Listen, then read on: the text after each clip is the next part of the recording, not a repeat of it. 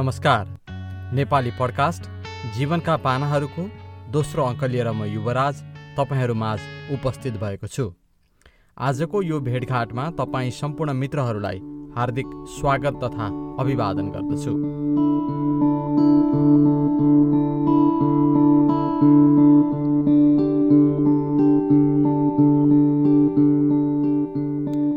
यो पडकास्ट जीवनका पानाहरूमा हामी हाम्रो अमूल्य जीवनप्रतिको आदर्श र विश्वास अनि जीवन भोगाइका यावत अनुभवहरूको कुरा गर्नेछौँ। जुन अनुभव मेरो पनि हुन सक्छ, तपाईँको पनि हुन सक्छ, अथवा तपाईँ हामी जस्तै समाजको कुनै एउटा पात्रको पनि हुन सक्छ। यसै गरी हाम्रो सम्बन्ध, प्रेम, बिछोड, सुख र दुःख जस्ता जीवनका विविध पाटाहरूमा केन्द्रित हुँदै विभिन्न व्यक्ति अथवा व्यक्तित्वहरूसँग अनुभव साटासाट गर्नेछौँ। हाम्रो समाज, हाम्रो देश र परदेशका हाम्रा अनुभवहरू, सङ्घर्ष र सफलताका तिता मिठा कथाहरू, साथै मानवीय संवेदनाका यावत पक्षहरूको समष्टिगत स्वरूप सहितको एउटा शालीन प्रस्तुति हुनेछ जीवनका पानाहरू।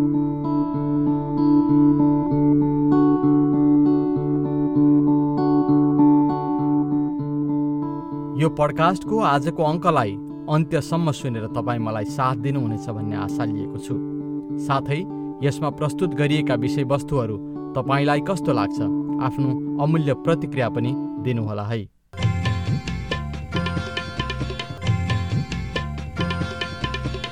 मित्रहरू, जीवनका पानाको दोस्रो प्रस्तुतिसम्म आइपुग्दा आज म मूलतः यो पडकास्टको निर्माण किन र कसरी जस्ता विषयवस्तुहरूसँग सम्बन्धित रहेर केही कुराहरू गर्ने प्रयास गरिरहेको छु। र यो पडकास्टको कुरा सुरु गर्नुभन्दा पहिला म मेरो रेडियो कर्मसँग सम्बन्धित एउटा छोटो अनुभव तपाईँहरूसँग राख्न चाहन्छु।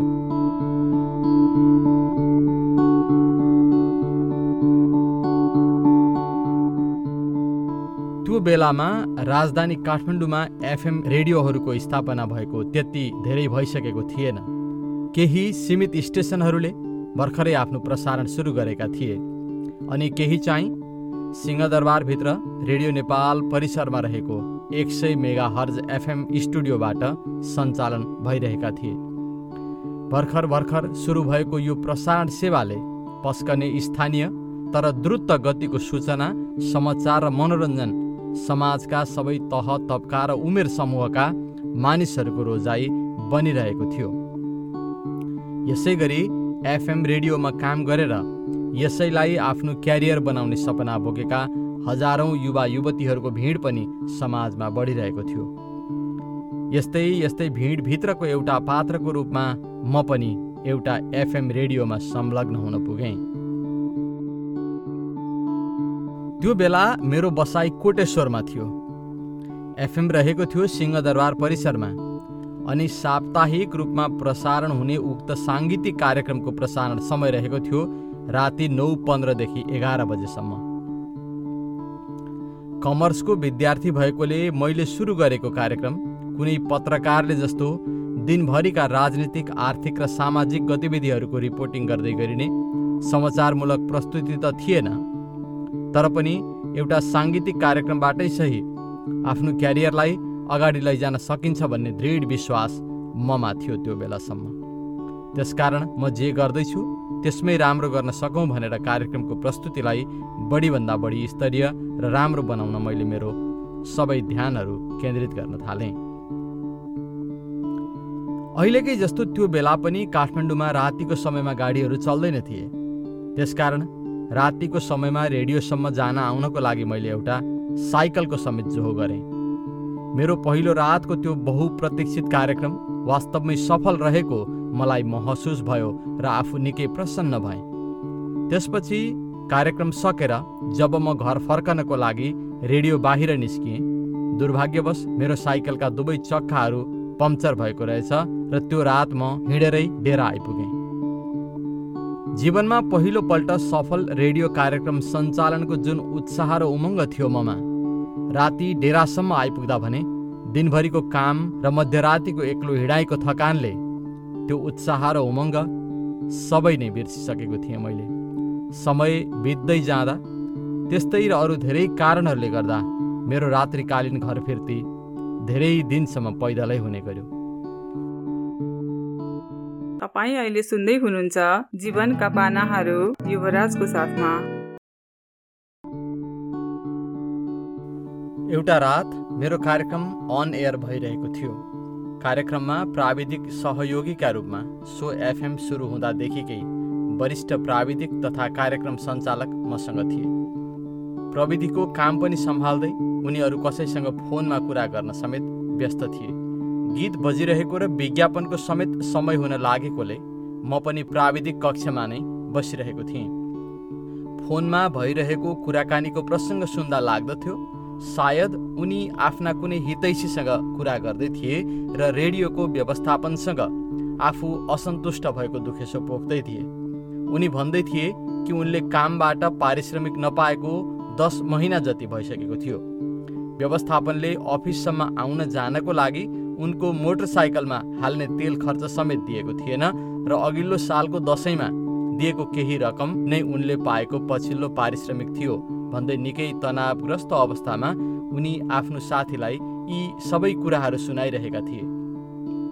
फोन वार्तालापको त्यस्तै प्रसङ्ग चलिरहँदा ती महानुभावले आफूले पारिश्रमिक नपाएकोमा अरू त केही गर्न नसक्ने तर रेडियोको प्रसारण चाहिँ बन्द गर्न सक्ने भन्दै बज्दै गरेको रेडियोको प्रसारणलाई तत्कालका लागि बन्द गरिदिए। त्यसपछि पनि उनको त्यो फोन वार्तालाप जारी नै रह्यो। त्यसको केही बेरपछि स्टुडियोको अर्को नम्बरमा आएको एउटा फोन कलको जवाफ दिने क्रममा उनी कसैलाई भन्दै थिए प्रसारण किन रोकियो भन्ने कुरा पत्ता लगाउन र त्यसलाई सुधार गर्न उनी आफू प्रयासरत छन्। यस प्रकार करिब 5 मिनटको शून्यतापछि रेडियोको प्रसारण पुनः सुचारू भयो। यी सबै घटनाक्रमहरूको साक्षी आफू बस्नुपर्दा मलाई त्यो बेला निकै नरमाइलो लागेर आयो। बाहिरबाट देखिने मिडिया र भित्रबाट भोगिने मिडिया बीचको वास्तविक अन्तर मेरो मस्तिष्कमा फनफनी घुम्न थाल्यो। त्यो एउटा प्रतिनिधि घटना भए पनि त्यसको आधारमा मिडिया घरहरूमा कार्यरत श्रमिकहरूको वास्तविक अवस्था कस्तो छ भन्ने कुरा बुझ्ने मौका मिल्यो। प्रसारण सकिएर राति घर फर्कने क्रममा पनि बाटोभरि नै मेरो दिमागमा प्रश्नहरू उठिरह्यो कि मैले रोज्न लागिरहेको यो पेसाले के मेरो व्यक्तिगत आवश्यकताहरूलाई पुरा गर्न सक्ला? के यसले मेरो सुदूर भविष्यलाई सुरक्षित बनाउन सक्ला? तर मैले उत्तर पाउनै सकिनँ। यस प्रकारबाट सुरु भएको मेरो रेडियो अनुभव केही समयको अन्तरालपछि फेरि जोडिन पुग्यो अफगानिस्तानको राजधानी काबुलमा रहेको क्रास रेडियो मार्फत। काबुल रेडियो आर्मी सो क्रास नाम दिइएको उक्त क्यानेडियन रेडियोमा जोडिएर मैले परदेशमा रहँदा बस्दा एउटा परदेशिएको युवाको रूपमा मेरो आफ्नै जीवनको महत्त्वलाई बुझ्ने मौका पाएँ। त्यसै गरी दशकौँदेखिको युद्धले जर्जर र छिया पारेर रोग भोक र शोकले थलिएका स्थानीय अफगानीहरूको जीवन कथा र व्यथालाई अझ नजिकबाट महसुस गर्ने अवसरको रूपमा पाएँ। अनि संसारभरि साम्राज्य फैलाउने उद्देश्यले लागि परेका धनी र शक्ति सम्पन्न पश्चिमेली मुलुकका कतिपय नागरिकहरूको जीवन लीलालाई समेत देख्ने र बुझ्ने एउटा अवसरको रूपमा पाएँ। अहिले धेरै वर्षपछि आएर म तपाईहरूसँग यो पडकास्ट मार्फत यसरी एकाकार भइरहँदा मलाई वास्तवमै गौरवान्वित महसुस भइरहेको छ।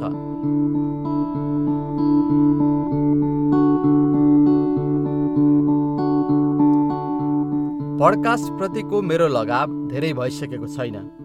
हरेक दिन हरेक समय घरमा होस् या काममा म प्राय गीत सङ्गीत वा रेडियो सुनिरहेको हुन्छु। ड्राइभिङ गर्दा पनि मेरो गाडीमा केही न केही बजिरहेकै हुन्छ। बीबीसी नेपाली सेवाको लाइभ कार्यक्रम मोबाइलको डाटा प्रयोग गरेरै भए पनि प्राय नछुटाई सुन्ने गर्छु। मलाई अझ वार्तालापमा आधारित टक सोहरू सुन्न एकदमै मनपर्छ। धेरै लामो समयदेखि नै नेपाली समाजभित्रका मानवीय संवेदना लुकेका कुराहरू जुन बिहान बेलुका रेडियो टिभीमा आउने समाचार भन्दा भिन्न हुन्छन्, त्यस्ता कुराहरू समाचारमूलक वेबसाइटमा पढ्ने भन्दा पनि सुन्न मिल्ने गरी राखिएका छन् कि छैनन् होला। यदि छन् भने कहाँ कसरी सुन्न सकिएला भन्ने खुल्दुली मनमा नै प्रकट भइरहेको थियो। यस्तै यस्तै जिज्ञासाहरूलाई शान्त पार्ने सिलसिलामा पडकास्टतिर मेरो ध्यान आकर्षित भएको हो। पडकास्ट एक प्रकारको मिडिया नै हो जुन इन्टरनेटमा फिड मार्फत प्रसारण हुन्छ र यसलाई कम्प्युटर, आइपड वा अन्य त्यस्तै स्मार्टफोन जस्ता पोर्टेबल मिडिया प्लेयरहरूमा सुन्न सकिन्छ। एकजना अनुभवी मिडिया कर्मीलाई भने पडकास्ट निर्माण गर्न त्यति धेरै मेहनत गर्नु नपर्ने रहेछ। एउटा माइक्रोफोन अनि एउटा हेडफोन र एउटा कम्प्युटरको सहायताले घरमै बसेर अझ भनौँ आफ्नै बेडरुमबाट पडकास्ट रेकर्ड गर्न पनि सकिने रहेछ। तर म जस्तो सिकारुलाई भने मेहनत अलि बढी नै लाग्ने देखियो। नेपालमा पडकास्टको कुरा गर्दा सर्वप्रथम इन्टरनेट प्रयोगकर्ताको बारेमा जान्नु जरुरी हुन जान्छ। सन् 2011मा जम्मा 9% इन्टरनेट प्रयोगकर्ता रहेकोमा 2020को मे महिनासम्म आइपुग्दा त्यो सङ्ख्या बढेर 2,20,00,000 नागिसकेको आँकडाहरूले देखाउँछन्, जुन कुल जनसङ्ख्याको 73%को हाराहारीमा हुन आउँछ। पश्चिमी देशहरूमा निकै लामो समयदेखि प्रभावशाली रहँदै आएको पडकास्टको प्रयोग नेपालमा पनि वर्तमान समयसम्म आइपुग्दा, अझ भनौँ यो कोरोनाको कहरले उब्जाएको लकडाउनसम्म आइपुग्दा वात्तै बढेको छ। इन्टरनेटको प्रयोगसँगै भाइरल हुने नाममा विभिन्न ब्लग अनि युट्युब जस्ता माध्यमहरूमा फैलिरहेको अप्रमाणित, गुणस्तरहीन र दिमागलाई असर पुर्याउने किसिमका समाचारहरूको कोलाहलमा पडकास्टले सत्यता, सकारात्मकता र विश्वसनीयता फैलाउनको लागि मद्दत गरिरहेको मत यसका जानकारहरूको रहेको पाइन्छ। यस प्रकार मेरो ध्यान पडकास्टतिर आकर्षित हुँदै जान थालेपछि रुचि र चाहना अनुसारका स्तरीय पडकास्टहरू नेपाली भाषामा के कति होलान् भनेर खोजी गर्न थाले म। त्यसपछि इन्टरनेटको भवसागरभित्र प्रवेश गरेर छोटो समयमा खोज्दा प्राप्त भएका नेपाली पडकास्टहरूमध्ये एकदमै राम्रा र स्तरीय पडकास्टहरू पनि रहेछन् कतिपय, तर कतिपय चाहिँ नामका मात्रै। चर्चित टेलिभिजन प्रस्तुता पत्रकार विजय कुमार पाण्डेले पनि आफ्नो टेलिभिजन कार्यक्रम दिशानिर्देशका केही एपिसोडहरूलाई अपलोड गरेर पडकास्टमा भर्खर आफ्नो उपस्थिति जनाएका रहेछन्। रेडियोकर्मी सबिना कार्कीले पनि धेरै वर्षदेखि प्रेम सम्बन्धी पडकास्ट सञ्चालन गरिरहेको पाएँ।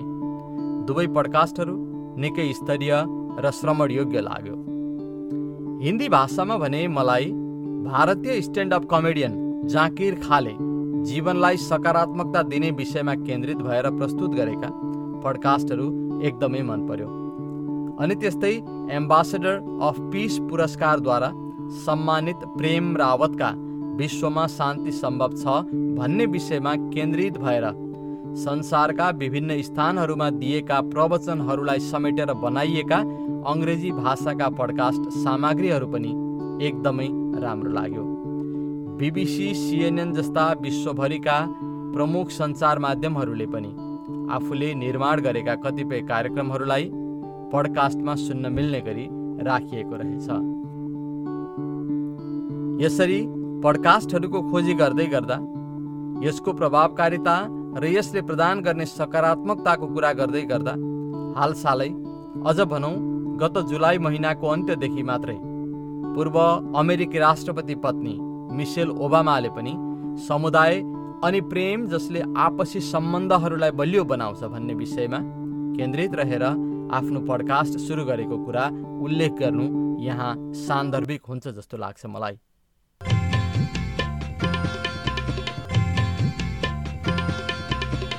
यो हो नेपाली पडकास्ट जीवनका पानाहरू र तपाईँहरू अहिले म युवराज खतिवडालाई सुनिरहनु भएको छ। मित्रहरू, जतिखेर मलाई अब पडकास्टको काम गरेर मेरो जीवनमा एउटा नौलो बिहानीको सुरुवात गर्छु भन्ने सोचाइ आयो, यस बारेमा मनमा कुराहरू खेल्न थाले अनि दिमागले योजना बुन्न थाल्यो, म वास्तवमा धेरै नै उत्साही भएँ। यसप्रतिको चाहना र योजनालाई मूर्त रूप दिनको लागि जब ल्यापटप हातमा लिएर समग्र पडकास्टको रूपरेखा र पहिलो अङ्कमा समेट्ने विषयवस्तुको बारेमा घोत्लिन थाले, अवस्था सोचेभन्दा धेरै नै फरक भइदियो। रेडियो कार्यक्रम निर्माण र प्रस्तुतिका बारेमा धेरै पहिले नै सिकेको, जानेको र अनुभव गरेको सामान्य ज्ञानलाई लामो समयसम्म प्रयोग गर्न नपाउँदा दिमागका सबै कुनाहरू एउटा सफेद पाना जस्तो खाली खाली भइसकेका रहेछन्। यसबारेको प्राविधिक ज्ञान त मसँग अझ शून्य बराबर नै थियो। एउटा क्वालिटी आवाज सहितको पडकास्ट बनाउन धेरै मेहनत गर्नुपर्ने रहेछ। विषयवस्तुको छनौट गर्ने, त्यसमा केन्द्रित भएर स्क्रिप्ट लेख्ने अनि त्यसमा साङ्गीतिक धुन समेत प्रयोग गरेर एडिटिङ गर्नुपर्दा त म जस्तो भर्खरै सुरुवात गर्दै गरेको एउटा सिकारुलाई झन् कति समय लाग्छ भन्ने कुरा भनी साध्य नै छैन। केही नयाँ काम सोच्नु र त्यो काम गर्नु बीचको यथार्थ अन्तर मलाई त्यसपछि महसुस भयो र तत्त्वबोध यस कुराको भयो कि यसबारेको कखरा सिक्न मलाई अझ धेरै नै बाँकी रहेछ। हुन पनि हो, जीवनमा चिन्तन, मनन र अध्ययन गर्ने बानी छुटेको पनि वर्षौं भइसकेको छ। पढ्ने, हेर्ने र बुझ्ने भन्ने कुरा बिहान बेलुकाको समाचार, युट्युबमा आउने चलचित्र अनि फेसबुक र अन्य सामाजिक सञ्जालमा पोस्ट भएर आउने कुराहरू बाहेक अरू केही पनि त छैन। विभिन्न समयमा किनेका र विभिन्न व्यक्तिहरूबाट कोसेली स्वरूप प्राप्त केही दर्जन पुस्तकहरू पनि पढ्नै नपाई कतै कुनामा थन्किएको पनि वर्षौं भइसकेको छ।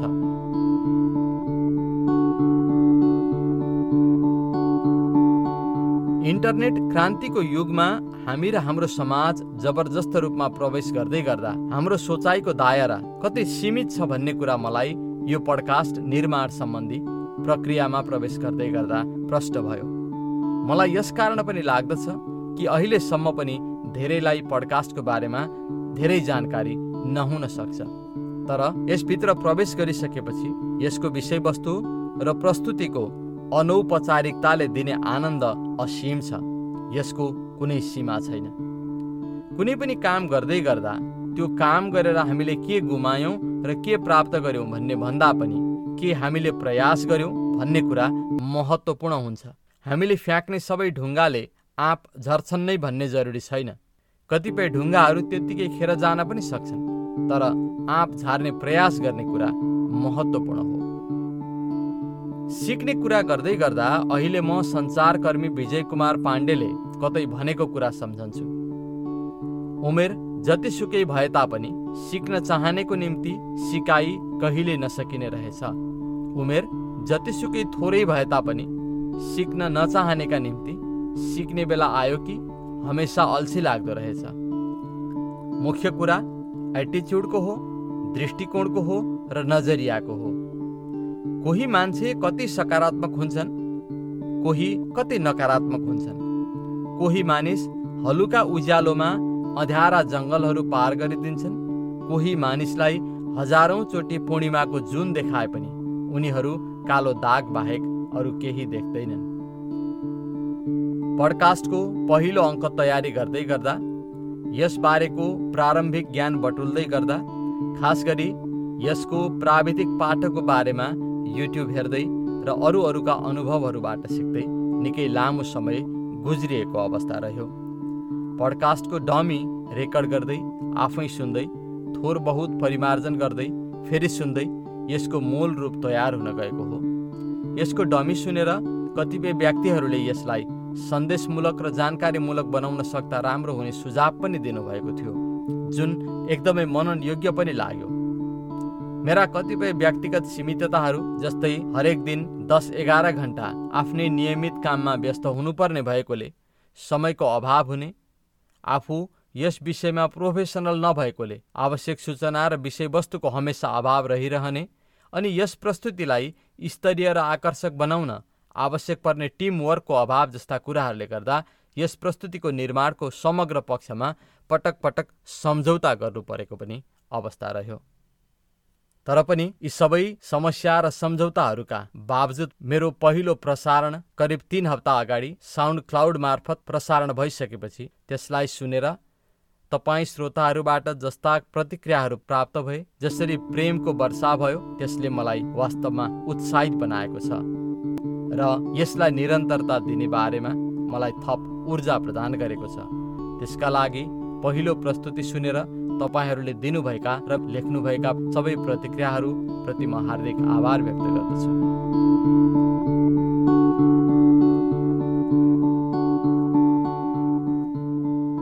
मित्रहरू, हामी यो पडकास्ट जीवनका पानाहरूको आजको दोस्रो अङ्कको भेटघाटको अन्तमा आइपुगेका छौँ। यो पडकास्ट सुनेर मलाई यतिन्जेल साथ दिनुभएकोमा हार्दिक आभार व्यक्त गर्दछु। साथै यो पडकास्ट तपाईँलाई चाहिँ कस्तो लाग्यो? यसो फुर्सद भएमा 2 शब्द मात्र भए पनि केही लेख्नुहोस् है। ताली र गाली जे भए पनि मलाई स्वीकार्य छ। मलाई फेसबुक, ट्विटर, इन्स्टाग्राम, जिमेल जता पनि भेट्न सक्नुहुन्छ। अनि साँच्ची एउटा खुसीको कुरा, तपाईँ यो पडकास्टलाई एप्पल पडकास्ट अथवा गुगल प्लेमा गएर पनि सुन्न सक्नुहुन्छ। अन्तमा तपाईँ जहाँ हुनुहुन्छ, जस्तो अवस्थामा हुनुहुन्छ, खुसी रहनुहोस्, शान्त रहनुहोस्, आफूलाई अनि आफ्नालाई प्रेम गर्नुहोस्। प्रकृतिको उपहार यो हाम्रो जीवन अमूल्य छ। यसको पुरा सदुपयोग गरेर बाँच्नुहोस्। सङ्घर्ष र मेहनतको फल मिठो हुन्छ। ढिलो छिटो मात्र हो, आफूले सोचेको कुरा पक्कै एक दिन पुरा हुने नै छ। विश्वव्यापी महामारी बनेको कोरोना कहर र अन्य प्राकृतिक प्रकोपबाट सिर्जित अकल्पनीय अवस्थाबाट देशले छिट्टै त्राण पाउन सकोस्। अहिलेसम्म जीवन गुमाउनेहरूप्रति हार्दिक श्रद्धासुमन र शोकाकुल परिवारका सदस्यहरूप्रति हार्दिक समवेदना अर्पण गर्दै नेपाली पडकास्ट जीवनका पानाहरूको आजको यो दोस्रो प्रस्तुतिबाट म युवराज खतिवडा बिदा चाहन्छु। तपाईँका हरेक पलहरू शुभ बितुन्। नमस्कार।